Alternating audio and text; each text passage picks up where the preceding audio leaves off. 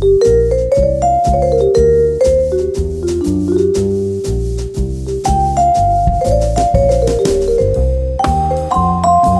and welcome to the Clipping Chains podcast from clippingchains.com, where we are funding the adventurous life. This is your host, Chad Andrews, and hi, how are you? I've got a little crick in my neck. My neck's sore. I'm sitting here like some weird stiff person who can't move his neck. That's me today, okay? In other news, I am back in Utah after a very long drive back from Chattanooga, Tennessee. We had fantastic weather, but it's a long drive. I'm here watching the sunrise, looking at the red rocks. Man, I had a great time on the East Coast. I met a lot of great people, saw a lot of cool things, did a lot of great climbing, but no place like home, man. And I'm sitting here talking to you, watching the morning light hitting these red cliffs. Damn it, that's beautiful. Okay. Anyway, today on episode 23, I am so happy to welcome climber, dentist, and real estate investor Eric Jensen.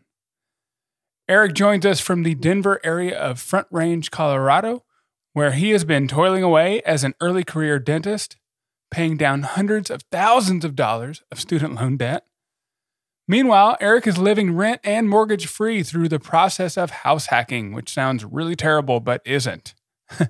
He's renting out rooms in the home where he lives, allowing him to build equity and repeat the process with additional properties. The world's your oyster, right? Eric refers to this process as, quote, real estate investing with training wheels, end quote, providing an outsized profit compared to the single-family home so many of us consider investments, right? Like me and my wife, we own this home. Some people consider just owning a home an investment, but Eric has taken to that next level where he is having someone pay the mortgage for him and even providing a profit. And Eric has a lot of cool things we're going to talk about today. First off, climbing. I know you guys are climbers. A lot of you guys are climbers. We'll have some fun. Eric wanted to climb in 2021, 80 boulders graded V8 or harder. This dude is a bone crusher, and we'll talk about that goal. Also, Eric came out of school with a ton of debt, $330,000 in student loans, which he has paid down in 4.5 years. It's incredible. So we'll dive into that. This post is something a lot of you guys have been wanting because a lot of folks out there have trepidation about the stock market, whether that's justified or otherwise you do. That's how you feel. It is how you feel. But a lot of folks like the idea of real estate investment. It's interesting because I feel the exact opposite, but Eric talks about why real estate investing is a simple and faster alternative to stock market investing, but it does not come without its own costs. And that's exactly why I've been hung up on real estate investing, because there are some realities on maintenance, unexpected expenses, and the realities of being a landlord. And we have some real talk about that today. Eric's also provided some really useful guidelines for choosing properties and vetting roommates, because if you take Eric's path, you are going to be living with these people. And then eventually, as you move out of that property, you're going to be getting tenants who live there without your oversight. And you want to make sure you got the right people who aren't, putting sledgehammers through your walls or, peeing on the floor or something. I don't know what people do, but they might do weird things, and you don't want that happening in your properties. And then finally, Eric's had a change of tune lately. Eric lost his job in the pandemic, like so many others. And he was okay. He was fine. He had savings. He was going on, but he got a little bit of a taste of the early retirement life. He went out, started climbing and enjoying life a little bit more, and he realized, actually, that his thoughts on early retirement weren't exactly what he expected. So he has a renewed focus, and we'll get into that and so much more today, okay? To get in touch with Eric or to explore the resources mentioned in this episode, please check out the links provided in your show notes. Finally, I want to thank my newest members and contributors who are helping to sustain this project over at Buy Me a Coffee, the platform I use to help cover the cost of hosting this resource. I offer the warmest thanks to Matt, Jose, and an anonymous donor. You guys are an open oven door on a February evening. And don't worry, the oven is now off. It's just still hot. You know how that goes. If you are interested in supporting this free resource and helping keep this content 100% free, please follow the link for Buy Me a Coffee in your show notes. I really appreciate that, guys. I do. It really means a lot. Okay, without further ado, let's delve into the world of house hacking with Eric Jensen. Okay. Well, thanks for putting up with it, man. the typical runaround. Yeah, no worries. Yeah. Yeah. All How are you good. doing? Where are we talking from? Yeah, I'm good. I'm in Golden, Colorado. Yeah, it's a beautiful day. Excellent. I think after we're done recording, I'm gonna go boulder with some friends out near Red Rocks. Perfect. Well, that's a perfect lead in. I always struggle to come up with the perfect first question, but so you and I actually connected almost exactly 2 years ago. We went and got a Yeah, beer and started talking like money stuff. You'd found my website and you let me know that at the time you were kind of pursuing the real estate side of things, which had me interested because it's always been something I'm pretty weak on, but I get a lot of questions. And so I thought it would be great to have you on because you're a climber, you're into real estate investing, and so you could be that guy for me.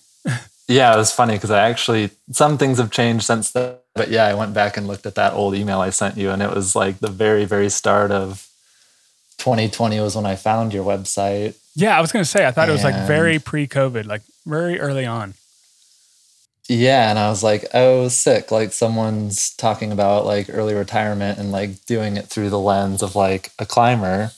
Which in the email, I think I said like I always thought it was strange that more climbers weren't talking about this kind of stuff because Me too. climbing attracts a lot of cerebral people, and I feel like we're all just trying to figure out how to climb more. And yeah, with the fire movement, just the idea of quitting your job and getting to do whatever you want with your free time, that to me seems really attractive Sounds to dreamy, right? climbers. So yeah. Do you mind if we talk climbing for a minute? Yeah, let's do it. Yeah, let's do it, man. Because when we started talking, I was like, oh, this guy is not like, yeah, you're kind of a bone crusher. And I wanted to give you some credit to, brag on yourself or I'll do it for you. But so I hadn't heard from you in a long time. And all of a sudden you popped up on my Instagram feed and you just had this raw, uncut, just nothing on, no frills. You had nothing on this feed except just hard boulder problems. And you told me how about you explain to us like what your goal was for this year, 2021? Yeah. So for this year, I've had more time off from work than I've ever had in my life this year. So I was like, let's try and do 80 V8s or harder in a year. And the reason I picked that goal was I log all my climbs. So I've been climbing for 10 years at this point. So when I've added everything up, have about that much in the past 10 years. So I was like, sick, like let's try and repeat the last 10 years in 1 year. That's amazing. And go for it. It's been a super fun goal. I've kind of put the goal on hold up at the 6-month mark. I was at 40. So I was like right on pace to make it by the end of the year. But it got to be to the point where I was either going to work, eating, sleeping, or like just focusing on this goal. So I wasn't able to focus as much on, my friendships and my relationships. So I was like, okay, this was a little too much. It's time to pull the plug on this. Totally. Well, I mean, 40 in what, 6-7 months? That's still quite the achievement. But okay, so let's talk about work. You are a dentist. Yes. Yep. Yeah. So how long, what have you been up to? When did you get out of school and how did you pursue this career? Yeah. So I grew up, my pops is a dentist. So it was Really? kind of Okay. always in my head that I was going to follow in his footsteps. So I graduated in summer of 2017. So I've been out for 4.5 years now. And I moved out to Denver in 2018. And where did you move from? Lived in Oregon my whole life. So yeah, grew up in Eugene, went to school in Portland. The original game plan was always to take over my dad's practice, was to buy it from him. Eugene, Oregon is not a great hub for year-round rock climbing. It is in the Willamette Valley in the Pacific Northwest, and it rains for 7 months out of the year. At least. It's also not very close to a lot of very good climbing. You've got some good stuff up in the Columbia Gorge. You've got Smith Rock, but you're driving 3 hours if you want to climb. Sure. When you're living in Eugene. Yeah, between having to travel all the time for climbing and just the weather, I had some really good friends. One that was living in Golden at the time, and then one that was planning on moving out to Denver. They were really excited about the Front Range, and they were telling me about it. So in December of 2017, I applied for a dental license out here. You have to do it by state. Mm-hmm. In January, I started interviewing, and then by February, I had a job and moved out here in 2018. Wow. Yeah, pretty seamless process, considering I would imagine it's competitive like everything else to get a job on the Front Range. It all happened very quickly. Well, you must have done a few things right. I guess so. So you came out of school with student loans, I imagine?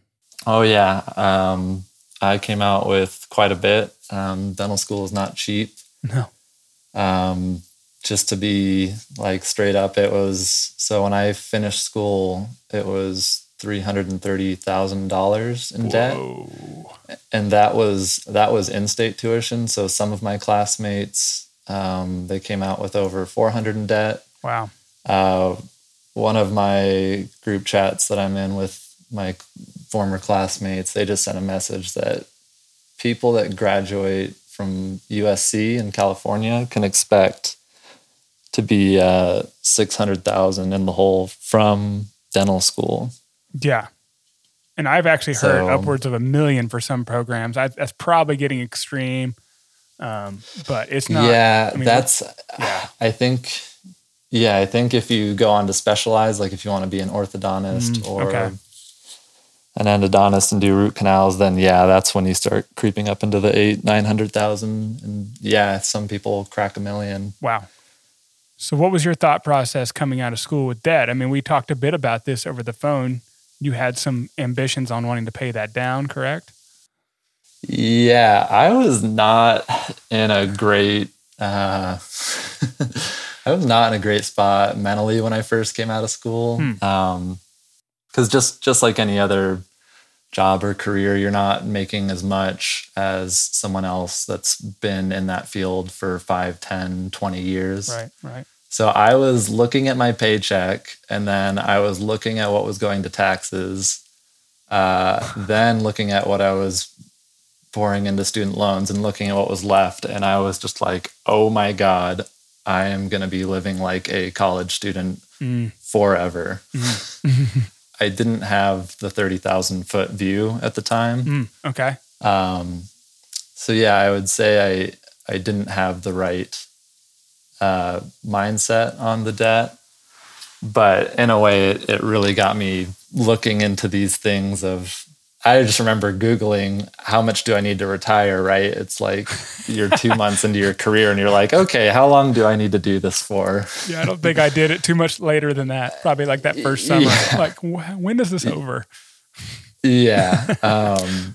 Which again, things have since changed, and It was just failing to see the forest through the trees. But it's interesting. You Googled how much do I need to retire, and the results you get today are a little bit different than the ones you got 5 years ago. Because a lot of the stuff 5 years ago was, invest 10% of what you earn, and in 30 years you can do this. The traditional advice. I was like, well, yeah. And I was just like, there is no way I'm, once I'm up to earning an average dentist salary, there is no way that I'm going to be spending 90% of my salary. Well, that's just not the lifestyle that I had any desires to live. So what lifestyle did you desire to live? That mindset I had on the debt was I just needed to get rid of that as fast as possible. So basically I was like, okay, I'm going to get my finances as low as possible. I mean, that's the beautiful thing about climbing, right? Is it's such a cheap hobby. You just need gas and then maybe a park pass and, food for the weekend. It's really not that difficult to live this frugal lifestyle. Or rather, I should say it's not that difficult to save aggressively and still live a good life. And still get to do the things you want to do when one of those things is rock climbing. Well, let me ask you this. I mean, I won't pressure you on your salary or anything, but I'm imagining like an MD or a dentist, coming in could make a pretty good income. So did you not feel this pressure or just a desire to want to spend more money and stop living like a college kid and buy a new couch or buy a new car or buy a nice house? Like, did you never feel that lifestyle inflation kind of pushing on you?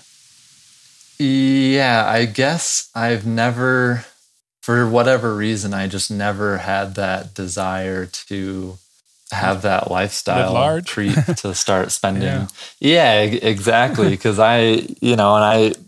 it's funny. I always give my dad crap because he never talked with us directly about money, but he was always leading by example. And I never had the sensation that when we were growing up that we were well off or anything like that, because we just, for the most part, we didn't eat out often. And when we did, it was, not at the fanciest restaurants, and, they didn't drive the nicest cars, things like that. So for the most part, I was just repeating what I learned growing up, which was living within your means. I do remember my dad saying when I was a kid, he's like, oh, well, if you're a dentist and you want to get a Mustang someday, you can do that. I think that was one luxury I wanted, was like a new Mustang, new Ford Mustang. And then just back to the looking at what was left over at the end of your paycheck, once you've paid your taxes, paid your student loans, paid your monthly personal expenses, seeing what's left and then being like, okay, I'm going to drop all of this on a car. I was just like, no, thank you. So you haven't gotten that dream Mustang yet? Nope. that day may never come. Not by that I couldn't do it, but it's just not a priority anymore. Well, so where did real estate investing come in? I mean, this is like around when you're starting to Google on how to get out of this situation?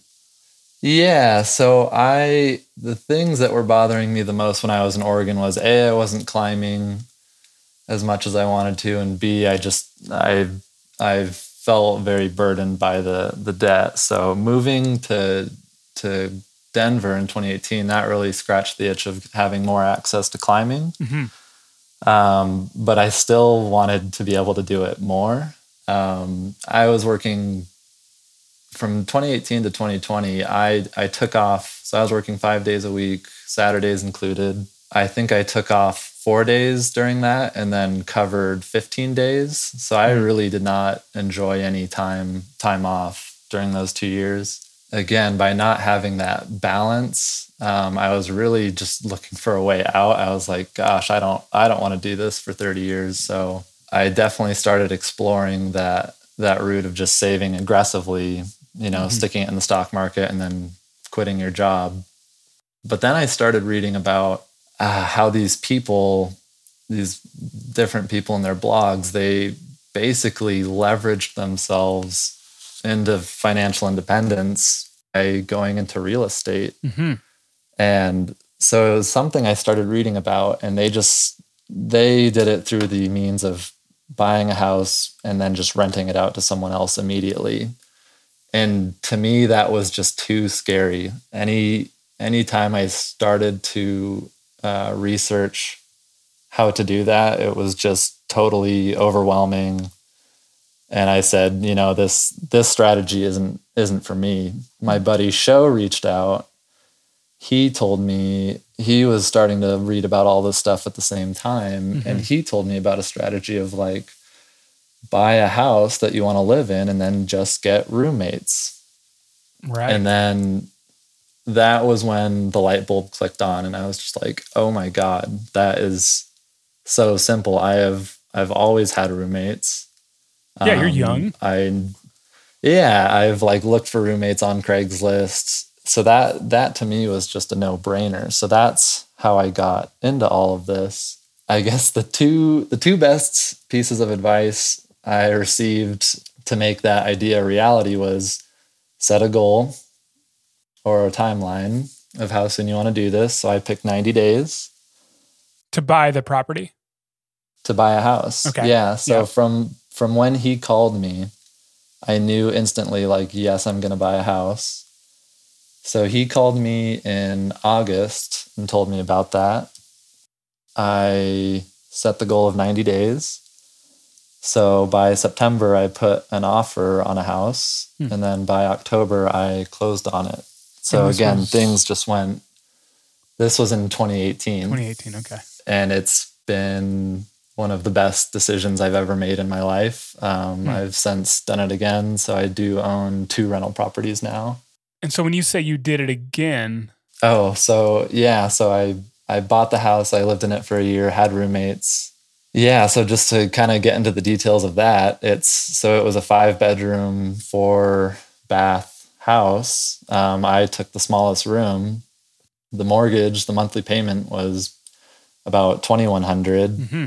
3 of the rooms rented for $600. 1 of the rooms rented for $700. So rents coming in were $2,500. So I was getting paid to live there, almost $500 a month to live in my house.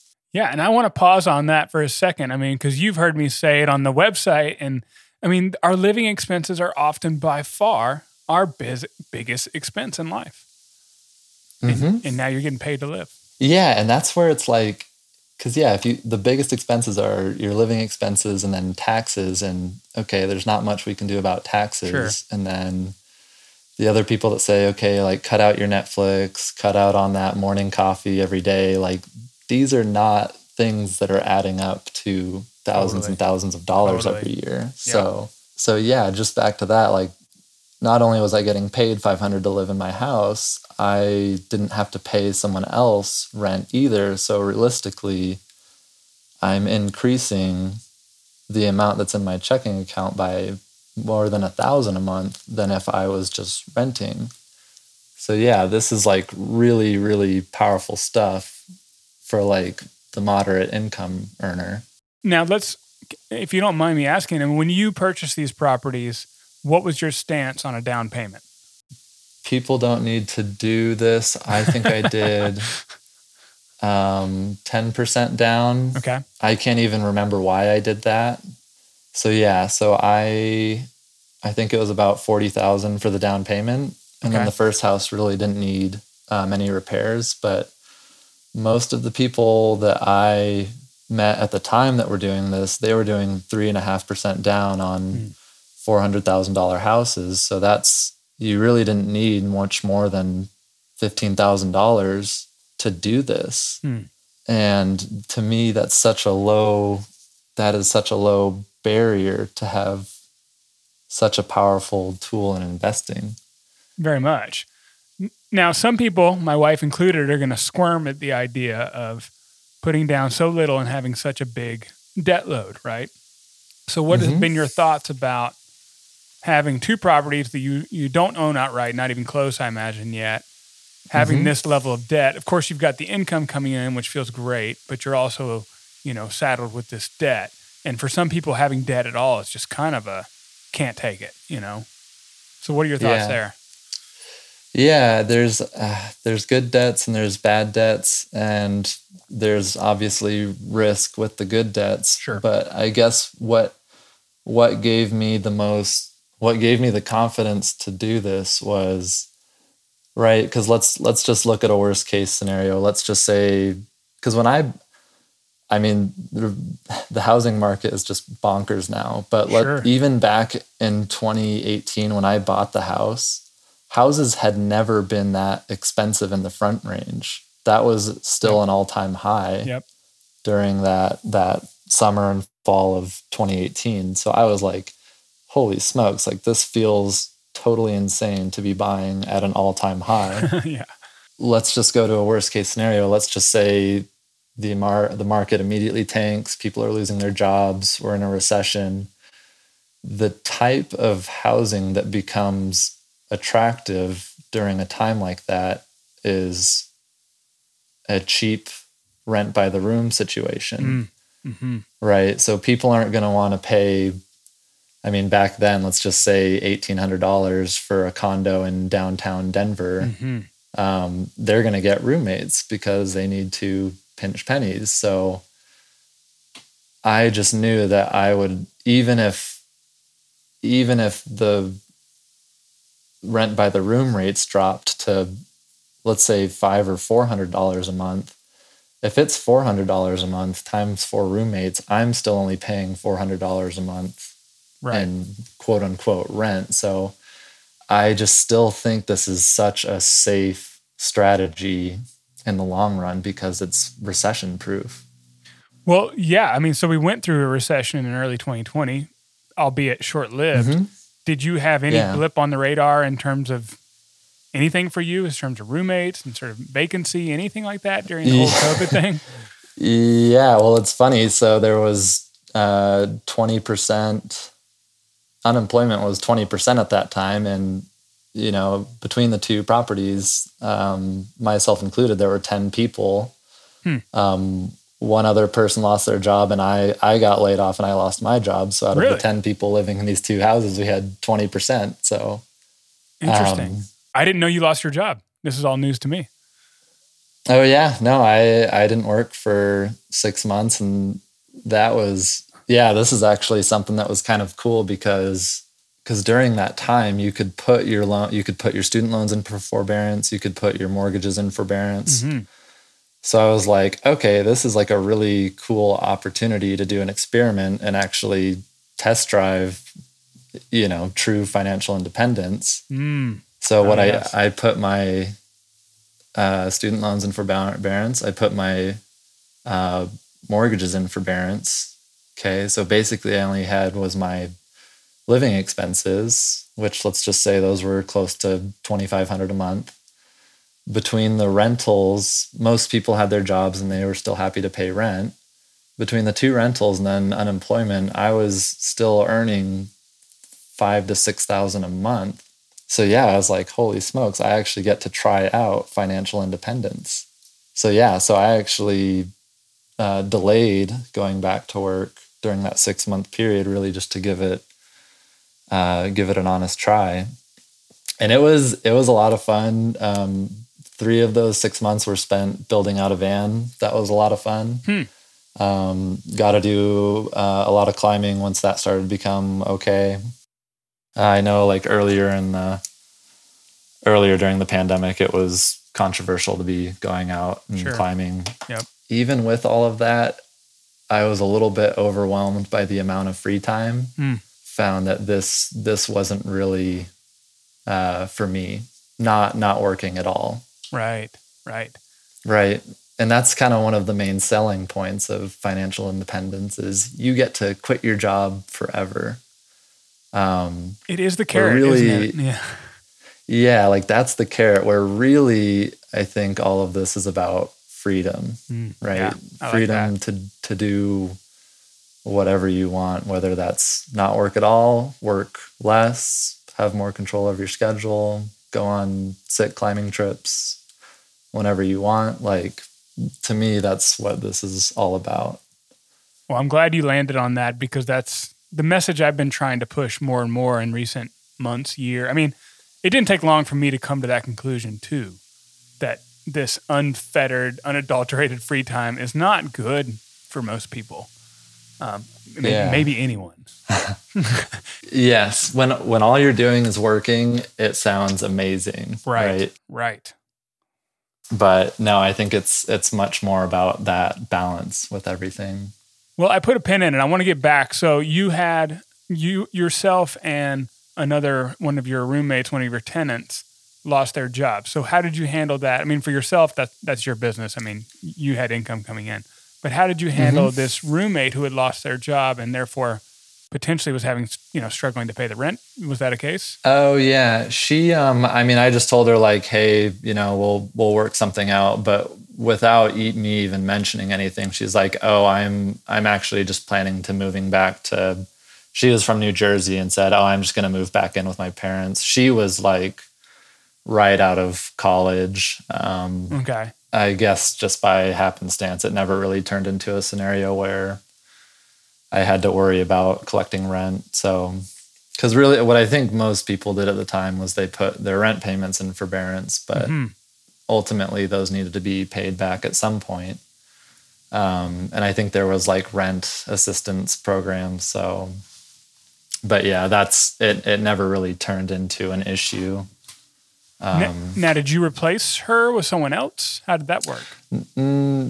At the time, no, just because there was starting to become some disputes over what people felt comfortable with. People still wanted to go out and hike in that first house, and some people didn't feel comfortable with other people leaving the house at all. So I was like, okay, there is, there's starting to become some tension in the house. I don't want to add another person. And again, because the mortgages were in forbearance, I didn't feel pressed to get someone else in there. Now, would you have felt differently if it wasn't just one girl, but it was like 8 of your 10 tenants had lost their job? I mean, just for, sheer bad luck. That's an interesting question because, again... Yeah, you didn't have to live it, but... Yeah, that's funny. By funny, I mean terrifying. Yeah. Yeah, because you still had... Because ultimately, right, this is a potentially controversial topic because... there is still cost with rentals, right? You have to, the stove broke during the pandemic, so I paid to fix the stove. That was only $200. But then you have the utilities every month. Sure. Those add up to $300 or $400. So yeah, I guess I would have communicated with them like, hey, we need to figure out something. Yeah, because there's no forbearance on maintenance. Yeah, exactly. Yeah, it's a good question. Well, I mean, maybe it's rhetorical at this point. I mean, you just do what you have to do, and you didn't have to do it. Yeah, but I will say, because this is a great strategy to get you into real estate investing. Mm-hmm. Just the idea of buying a house, getting roommates, very straightforward. It's kind of like real estate with training wheels. But yeah, there's no doubt that style of management requires a lot more work. Mm-hmm. So I have since started transitioning the rentals into just renting it out to an entire family. It definitely doesn't make you as much money. So, because right now at Route House, that's the first house I bought, there's someone living in the mother-in-law suite. They're just renting out the entire upstairs. Mm-hmm. It is a really sweet scenario because they get along really well. They're both paying well under market rent. It's still exceeding the mortgage by $500. So it's just a win across the board. Right. Yeah. If you have a bunch of roommates that you lived with, and then once you move out, you're kind of the leader of the ship and you set the culture for the house. So Personally, I had a blast when I was living in that first house. We all got along great. It was really chill. When I did move out, though, and when COVID happened, tensions did start to rise. I wasn't there to quell that. So that was definitely a motivating factor to switch to this newer style of management. Yeah, I hadn't really thought about that. I've just been living with my wife throughout the whole pandemic, and I've thought occasionally about what it would be like to live not even just in like an apartment building where you're sharing hallways. I mean, that would have been stressful enough, but to live in a shared indoor space with others who may be strangers would have been, really trying. I could imagine there were tensions, and I'm sure this is relatable across many rental units. Yeah, well, I mean, just like with anything, good, open communication solves a lot of problems. Because I was living in the second house. I call it Upham House. It's just the streets they're on. Okay. For the most part, we were just, we understood that people felt differently about it. And, if one person felt more comfortable leaving the house, then we just asked that they, try and isolate themselves more so when they're in the house. So, I mean, we were just all more easygoing, I guess, about it all. So really wasn't any tension or drama where I was living during it. Well, I would imagine maybe some of that is your process in vetting who you're bringing in. So let's talk about that. How do you decide, what was your process in filling out these rooms? Who did you want there? Yeah, I guess in the ad, I just put, looking for like-minded young professionals. We do most of our socializing outside of the house. We're not bringing home Tinder dates, things like that. So, and you got to do your Tinder somewhere else. you get a pretty good sense of what a person's like. Sure. You know, because I would have them come over and chat for 20 minutes, and you get and you can also, even just in their emails too, you can, Totally. you know, so many people email you an application saying like, hey, is this still available? And in the ad, I clearly wrote, please tell me about yourself in the email. So those people don't even get responses. So for the most part, it's just, you know, can they write a cohesive email with good grammar? Do they seem like a normal person when you meet them? I've felt like I've had a decent judge of character. Sure. For the most part when getting roommates. I mean, just following basic instructions. I mean, we used to laugh like when we knew there was layoffs coming at work, and if someone replied all to the company email, it's like, okay, they're the first out the door. No. Don't do that when you work at a company with 2,000 people. Okay, well, let's actually talk about, so why didn't you take like a lot of people would be like, oh, I got a property, I'm going to rent out every room in Airbnb and I'm going to crush it. And I can charge $200 a night. I'm in Denver, everybody wants to be there. Why did you take this approach of long-term rentals versus short-term, flipping it nightly, all that stuff? Yeah, Airbnb is something that I always thought about and considered to a degree. The roommate part was something that I already knew how to do, which is why I gravitated towards that. Airbnb is just yes, there's more opportunity to make more money, but you're also, in essence, creating a second job for yourself. Totally. Just because you either need to flip the rooms yourself, clean them, get them ready for the next guests, or you need to hire someone to do that. So It was something that I always considered, but just at the time I wasn't looking to add extra work onto my plate. So I never did that. But the Airbnb thing is interesting because I know people that have bought properties just with the intention of Airbnb-ing it, just because they can be so profitable. I guess the only thing I caution against with that strategy is make sure it also works as a traditional rental, because laws can change. I know in Denver you can't Airbnb unless it's your primary residence anymore. So some people have had to, you know, re-strategize. I guess that's all I'll say is, make sure it still works as a traditional rental, because if it doesn't, you can get screwed. Yeah, you'll be hosed. Yeah, that's interesting. I mean, and a lot of towns have increasing restrictions around these because, I mean, it kind of does disrupt the local housing market. It can disrupt the hotel scene. And like towns like Las Vegas, that hotel lobby is super strong, and they don't take kindly to everyone staying somewhere else. So Yes. Yep. Yeah. Oh, interesting. I mean, so let's talk about maintenance. I mean, because I can tell you naturally, one of my biggest hangups of this kind of approach is I'm not naturally like a Bob Vila kind of guy. I mean, I can YouTube with the best of them and figure things out, but have you felt burdened at times with dealing with things breaking, or has it been, what's that been like for you? Yeah, there's no doubt real estate investing is not truly a passive way to invest. It's not just throw it in the stock market and then forget about it. There are definitely times, even last week, where I was like, okay, one tenant just texted me that the fridge is making funny noises. I would totally rather go climbing, but now I need to go worry about this fridge. It is something to consider. I guess one thing I would say is don't buy, with both of these houses, they were kind of fixer-uppers. The first one just needed new paint, new carpet, new floors, things like that. The second house was a full gut and remodel. Whoa. But it still has old siding, old windows, an older roof. So yeah, do understand that there are going to be significant costs that come up through the life of the rental. Meaning, if you want to replace all the windows, that could be $20,000, which, if you're only saving $500 a month, let's say that's $6,000 a year, that's like over 3 years of profit.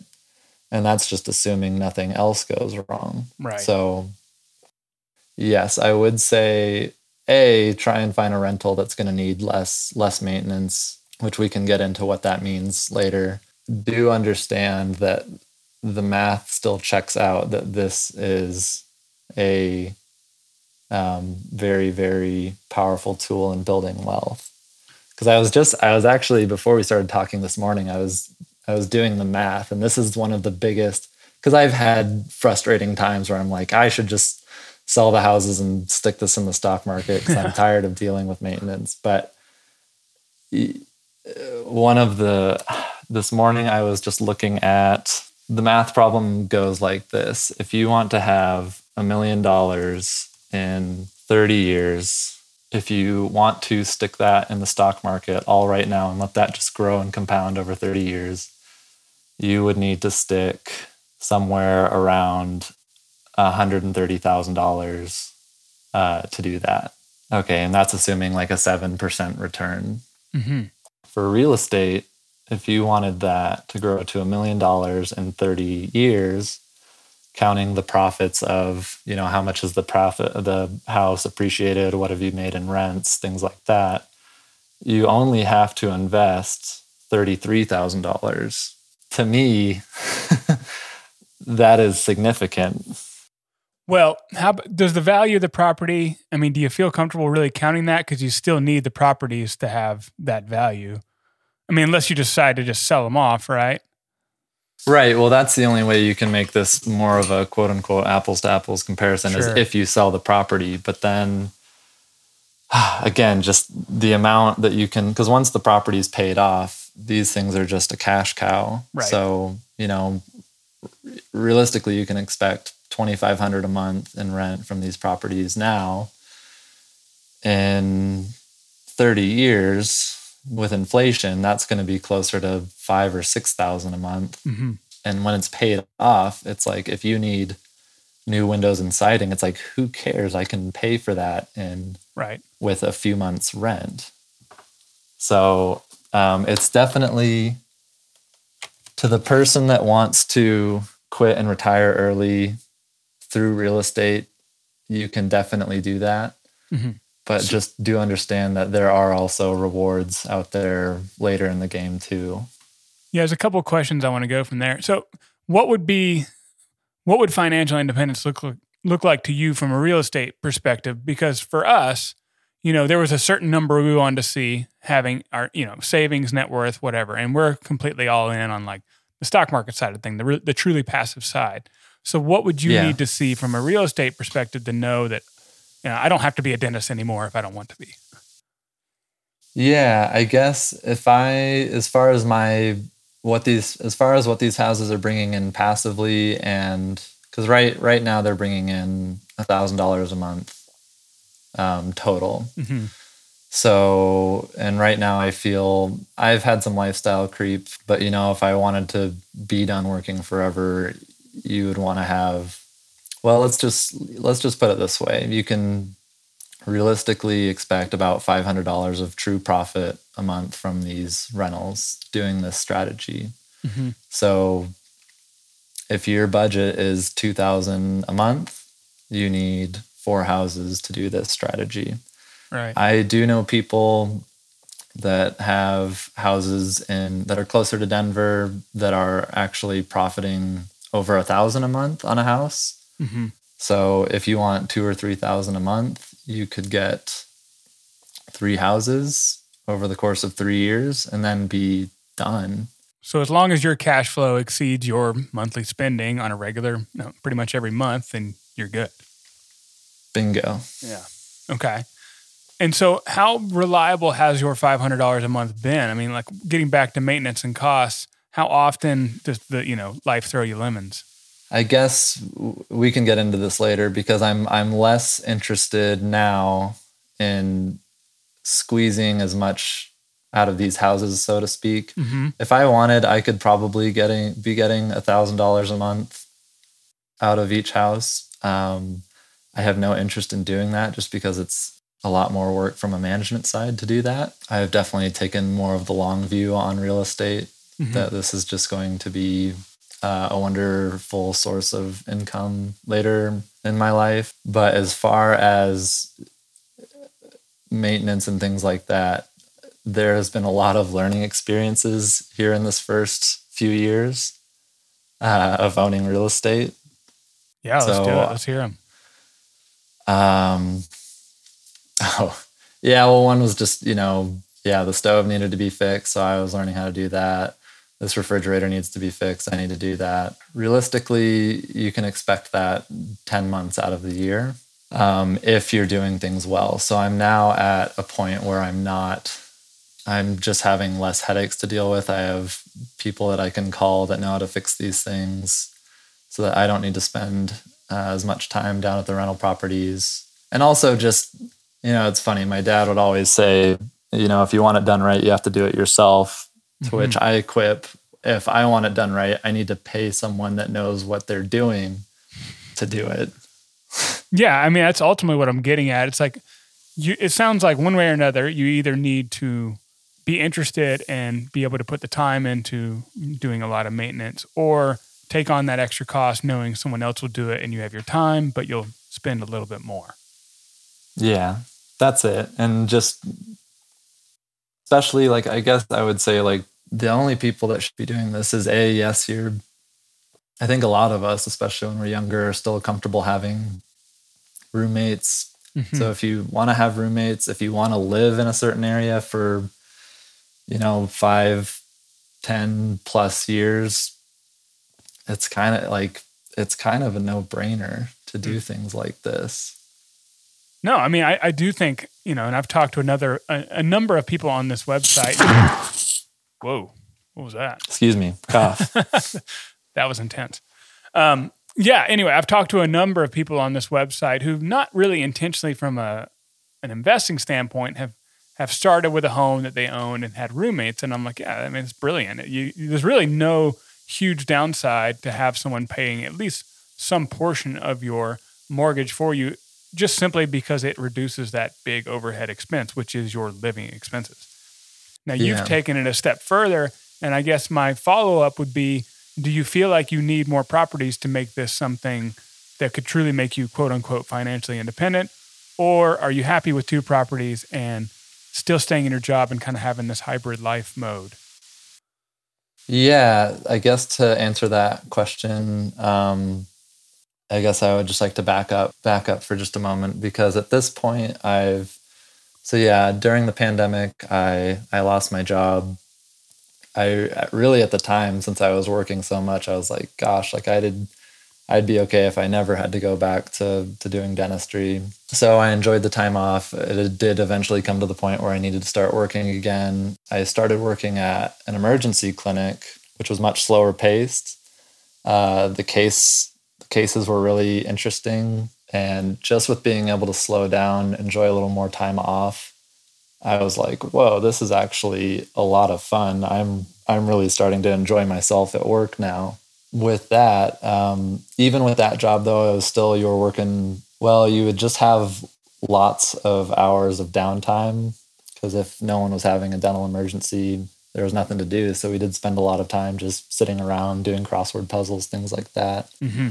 I've since started working at a family practice, just more conventional dentistry, fillings, crowns, things like that, some emergencies. But my boss approached me in May and said, hey, we want to try this new schedule. It's kind of like the nurse's schedule. Basically, you'll be working a week on and then having a week off. So I was like, okay, that sounds really cool. And since we've switched to that schedule, I have just totally fallen in love with everything. So usually by the end, I'll plan a trip, I'll go have a bunch of fun for a week. Usually by the end of that week, I'm like, okay, I'm ready to go back into the office, see my team, see my patients, do some work. And then usually by the end of that work week, I'm like, okay, this has been fun, but I'm ready to go out and play again. Yeah. So right now I'm enjoying 26 weeks off a year. That's amazing. And I guess the moral to go back to your question is, do I need more rental properties? The answer is no. I don't want to grow my wealth more aggressively and create more work for myself. So I'm definitely more keen on starting to stick money in the stock market.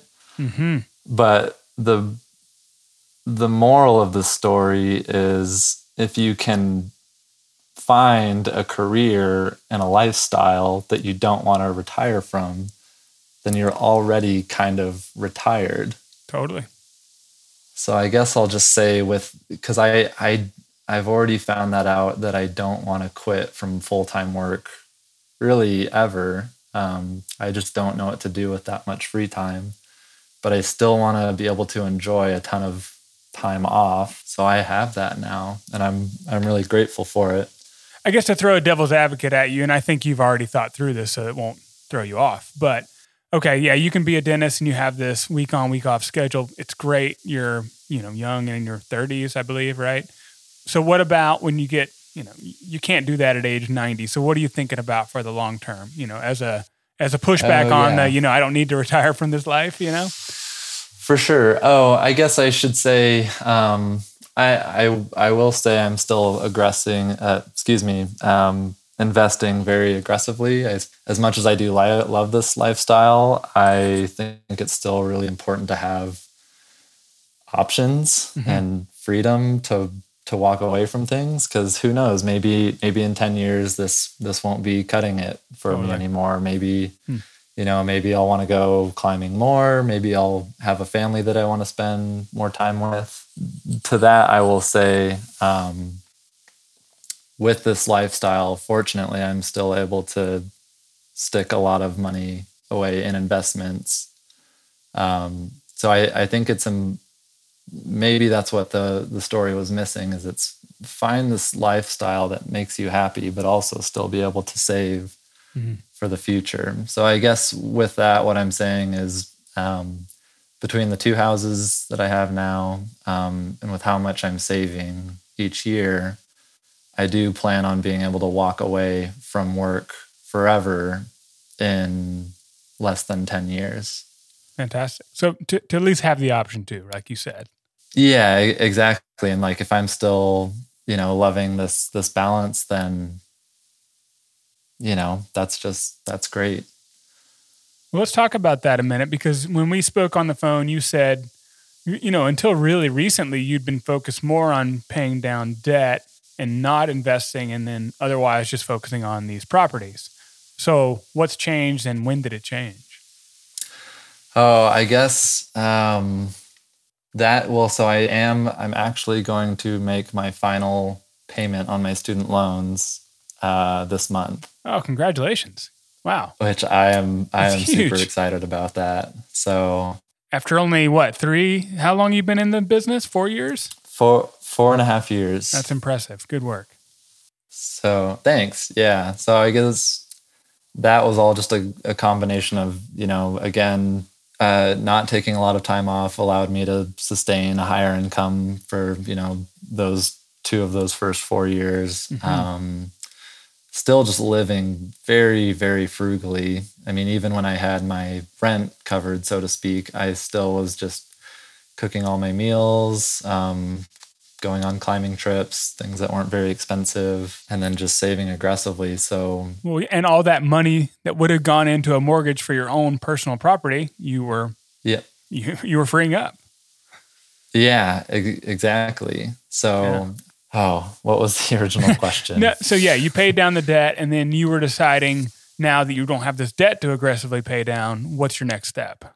The next step is just, again, I do not have $1 in the stock market yet. And even though it's at an all-time high, I am very, very excited to start investing in the stock market, because I don't think this is the highest we'll ever see it. Well, we're all hoping it may go down for a bit. Yeah, I mean, it may go down for a bit. Well, let's talk about that mentality, because I mean, this is such a common dilemma, right? And I get these emails all the time. Like, I don't know, I'd like to start investing. I hear what you're saying. This is all great, but what about this in the news, or what about this in the future? What do you think about this? So and you talked about in 2018 when you bought your first property, you were like, this is houses have never been this expensive. What if? Yeah. And so, yeah. I mean, I imagine you've learned some lessons from that experience, and now you can apply to this. So, what's going through your head these days? Yeah. Again, I think the idea that I want to have with the stock market is just stick in the same amount every month forever. Well, until you stop working. So even if it's at an all-time high, you got to put it in. Well, and most of the time it is at an all-time high. I mean, that's the whole point of an improving market, is that most of the time it is at an all-time high. Yeah. So I guess even though it's funny, I'm speaking on it clearly at an intellectual level. Since I'm not in the stock market, it feels kind of crazy to talk about it and say to people, hey, here's what you should do. But I guess, yeah, in a way I have done it where, yeah, I did buy a house at an all-time high. And again, it's just, if housing prices went down over the past couple of years, yeah, who knows what tune I'd be singing now about all of this. But you need to take all of the emotions out of investing and do it based on principles. Yeah, absolutely. And the principles are stick the same amount, just dollar cost average your way in, stick the same amount of money into the stock market each month. Right. I think like Jack Bogle said this is like, don't ever look at it, stick this amount in each month and make sure when you open it in 30 years that your cardiologist is nearby because you're going to have a heart attack. Exactly. When you see how much money you have. It's true. I mean, obviously we don't give advice here. I have to put that disclaimer in there. This is just us talking stories and having fun here, but because none of us are official, financial advisors or anything like that. But I mean, I can tell you from my experience, that's obviously been the experience we've had. And, and you have some trepidation about it because you're just getting into it. But then I look at what you're doing and I have trepidation about that because I've never done that. And so I'm like, well, real estate, that makes sense, but then I don't want to do maintenance and the costs and all this stuff. But then I talk to someone like you or a lot of other people and they're like, it's not so bad. So we always get worried about the things we don't fully understand. So I always encourage everyone to read some Jack Bogle, read some stuff. You don't have to listen to just this. Yeah. There's a lot of resources out there that are free. And a lot of them say the same thing, which is very encouraging. Yes. So what do you think you'll start doing? I mean, are you going to start, have you been contributing to like a 401k all along while you were paying down debt or no? Okay. Again, because I wanted to be so aggressive with paying down the student loans and so aggressive with getting into real estate that I did not want any funds tied up into 401ks. But no, my intentions do have changed on that. I do intend on maxing out a 401k every year from this year on out. Okay. And then basically after that, whatever's left over to invest, stick it in a brokerage account. Oh, man. So just some sort of, after-tax account. Yep, that was pretty much our blueprint, and it works. Yeah, it really does. Well, let me ask you about, a lot of folks have the housing market on their mind lately because it's just been wild. Like this is, I think everyone can agree, absolutely unprecedented times in the housing market. So would you be doing this today? Do you have any input on where you think the housing market has changed over the last 3 years and how that would affect this sort of approach? Yeah, that's a great question because I will say houses are about $200,000 more expensive than when I started doing this. Yeah.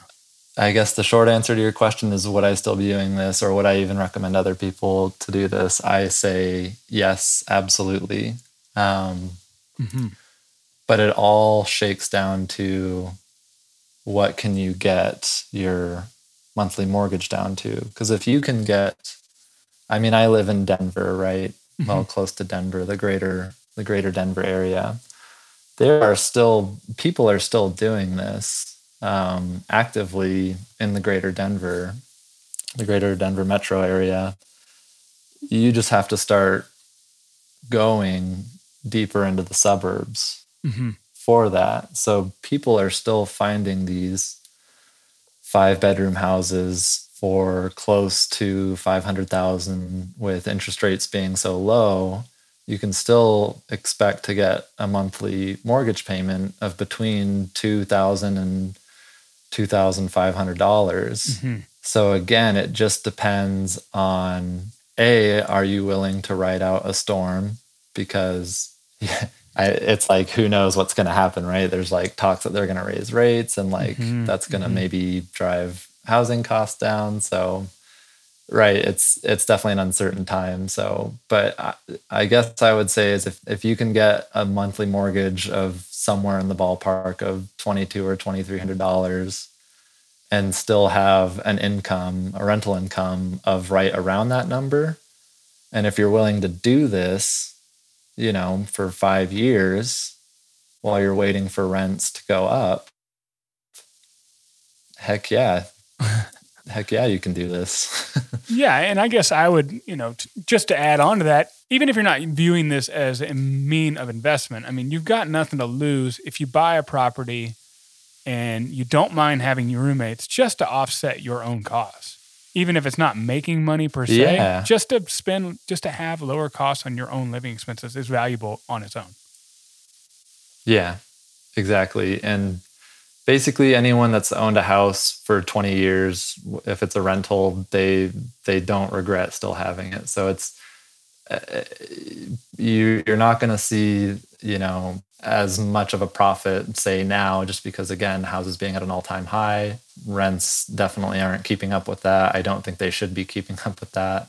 Inflation is a part of our monetary policy. Like the Fed wants 2 to 3% of inflation every year. So rents are going to be going up year after year after year after year. So if you can get in now, and even if you have to do more hands-on work for those 5 years, 10 years while rents are still going up with inflation, it's going to be worth it in the long run.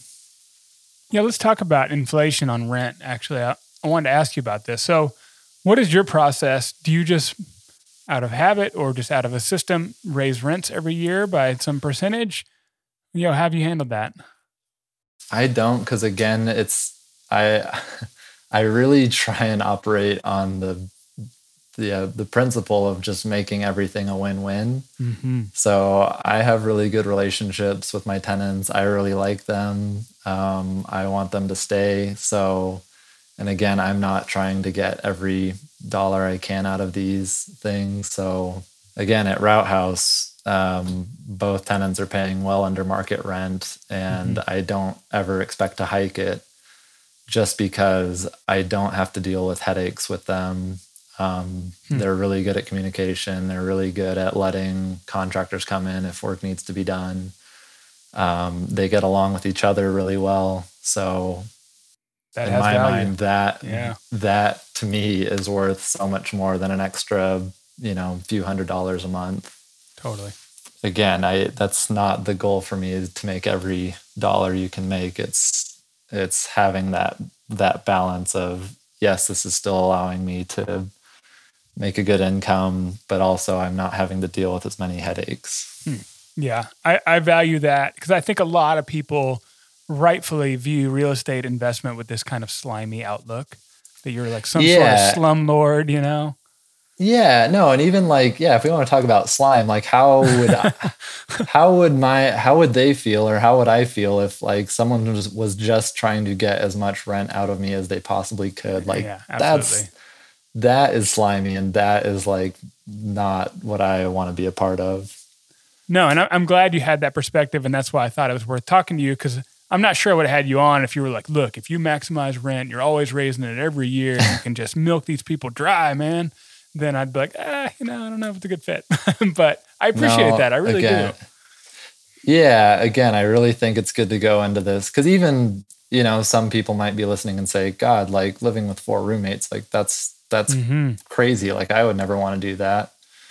Or like, why would you subject other people, to living like that? And it's like, well, some people really do like that living situation. Some people want to be able to come home and, play a board game with their roommates or have drinks with their roommates. So I had nothing but a good time for that first year in Route House when I was living with that many roommates. So, and you're providing a living situation that otherwise was not available.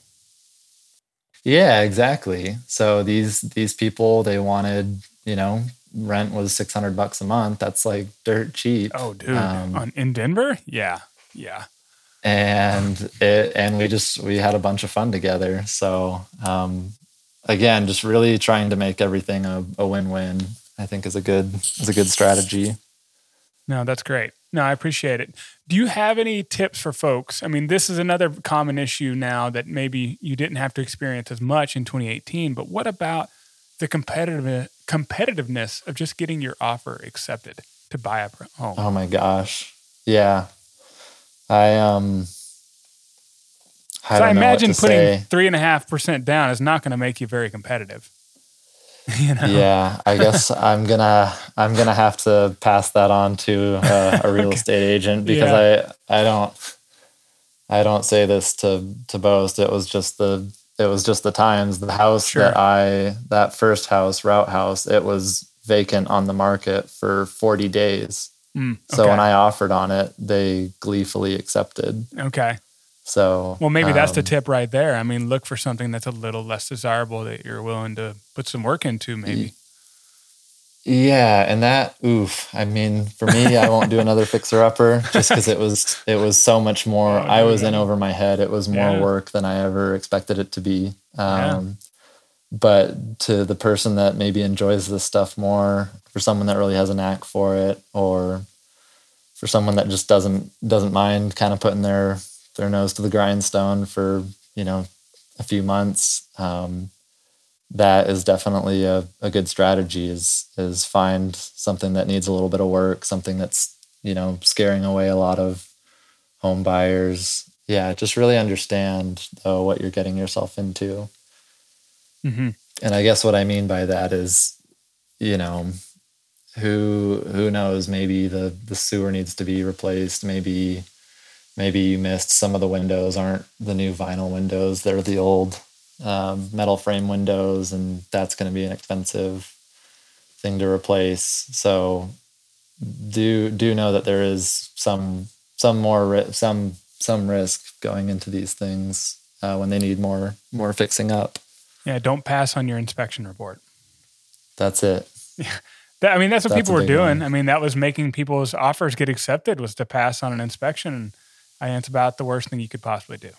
Yeah, that's a tough one. I guess I would, for anyone that is considering buying real estate, talk to your agent just about, what does it take to get these offers accepted? Because that's something that I have less experience with. Mm-hmm. So it sounds like both of your properties were, fairly easy for you to slip in and get them. There wasn't a ton of competition. Pretty much. Yeah. Okay. Yeah, I think those deals are still there. I mean, you may not be able to buy like the coolest house in the coolest neighborhood in the hottest town. No. Yeah. But that's not really the point. Right. Do you have any guidance on, how long do you think you would have stayed in this first property? Because when do you kind of flip and move to the next one? Or is that kind of just total personal preference? Basically, if you want to do the strategy of getting more than one house, you can only do one house a year. Mm-hmm. If you want to put down less than 20% on the house, okay. Right? So this is a part of a loan program that's backed by the government that allows you to put down such a small amount for your down payment as if you're buying the house as a primary resident. So, because basically if you want to do the strategy, buy a house, get roommates, you can't just buy the house, move in a bunch of people, and then move out. You do have to stay in the house for at least a year. And you do have to wait a year before you can close on an additional property with another, 3.5% down payment. So I stopped at 2, but there are some people that are on their 4th or 5th house, and they've been doing this for 4 or 5 years. So that's another important part is the timing of all of this. What else have I not asked you from maybe a tax perspective? Anything that I'm just not aware of just because I simply don't do this? Oh, yeah, I guess, the people, again, the people that should be doing this are the ones that, are okay living with roommates. But again, you want to stay in that area for more than a year. Mm-hmm. Well, longer than that, really. I was more active on some forums. I actually got on the phone with some people that were interested in talking about this stuff. And this guy wanted to buy a place in Denver, but he was like, yeah, I might be moving to Kansas in a year though. And I was like, dude, don't do this. Like this, you can't manage this from like a different state. At least not with this strategy of having roommates. Also this person needs to be able to make a long-term commitment to being a landlord and just being able to roll with the punches, again, through maintenance, through getting new tenants, through dealing with issues with tenants. But again, for the moderate income earner, it's just such a great way to invest for your future. No, so I like it. I guess maybe for anyone listening in Denver, the formula I've now created for looking for houses that I share with friends is don't buy on a cul-de-sac. You want to have plenty of parking. B, don't get a place with a large yard because you won't want to maintain it and it's really expensive. Totally. C, get a place that's south facing or at least not north facing because then you're much less likely to shovel snow. Again, 5 beds, 3 baths is good. 2 baths is okay as long as one's not a master bathroom, because you don't want one person having one bathroom to themselves and then 4 people all sharing the other bathroom. Yeah. If there's a tree in the front yard. So realistically, we're starting to get into the weeds here, but realistically, you're going to be buying a house in Denver that was built in the 70s or 80s. That's just what is available in this price range. They have these clay pipes for the sewers. If there is a tree in the front yard, that tree has likely destroyed those clay pipes. I can attest to that. About so that's about a $10,000 fix. So, and again, why it's important to get an inspection, but just do understand that, especially if you're going to be waiving inspections, that the house is built in the 70s or 80s, and if there's a tree in the front yard, it's probably destroyed the sewer. Yeah, so, get your sewer scoped. That's not always included. Yes. Yeah. So, but I think that's about it as far as things that you want in a house that work well for this strategy. Great. Well, I appreciate it. Well, I've been asking folks lately, what is a favorite book you've been reading? Either maybe just recently in the past year. What stands out to you that you've read lately? I guess the book that got me started on all of this was Set for Life by Scott Trench. That's a good resource. Thanks for mentioning that. Yeah, that book goes into depth just about this idea of buying a house and living in it and making it a rental. So that was definitely a really great resource in getting started with all of this. Yeah, and he's a Denver local too. I actually met him, had coffee with him once to pick his brain on some of this myself. And he was like a super helpful guy. Yeah, it was just great to get to know him a little bit. And yeah, good resource for sure. Yeah. Oh, that guy's he's got like a treasure chest full of cheesy jokes and I love it. Yeah. And now he's I believe, CEO of Bigger Pockets, which is its own massive real estate resource. Yeah, he's crushing it. Young guy too. He's younger than me anyway. So no, it's really impressive. Mm-hmm. Well, that's great, Eric. Well, unless there's anything else, I really want to thank you for your time. Yeah, thanks for having me. This was a lot of fun. Thanks for listening all the way to the end on this interview with Eric Jensen. To get in touch with Eric or to watch him destroy every boulder in sight, I assure you, head on over to the links provided in your show notes. As usual, I would appreciate it if you could share this podcast with a friend, family member, or even your most dreaded enemies. Friends and foes alike are all welcome here. Additionally, if you could leave a rating and review on Apple or Spotify podcasts, That would really tickle me to death, guys. Got that Tennessee on the brain, and when you're in Tennessee, you get tickled. Thanks, guys. See you next week. Bye.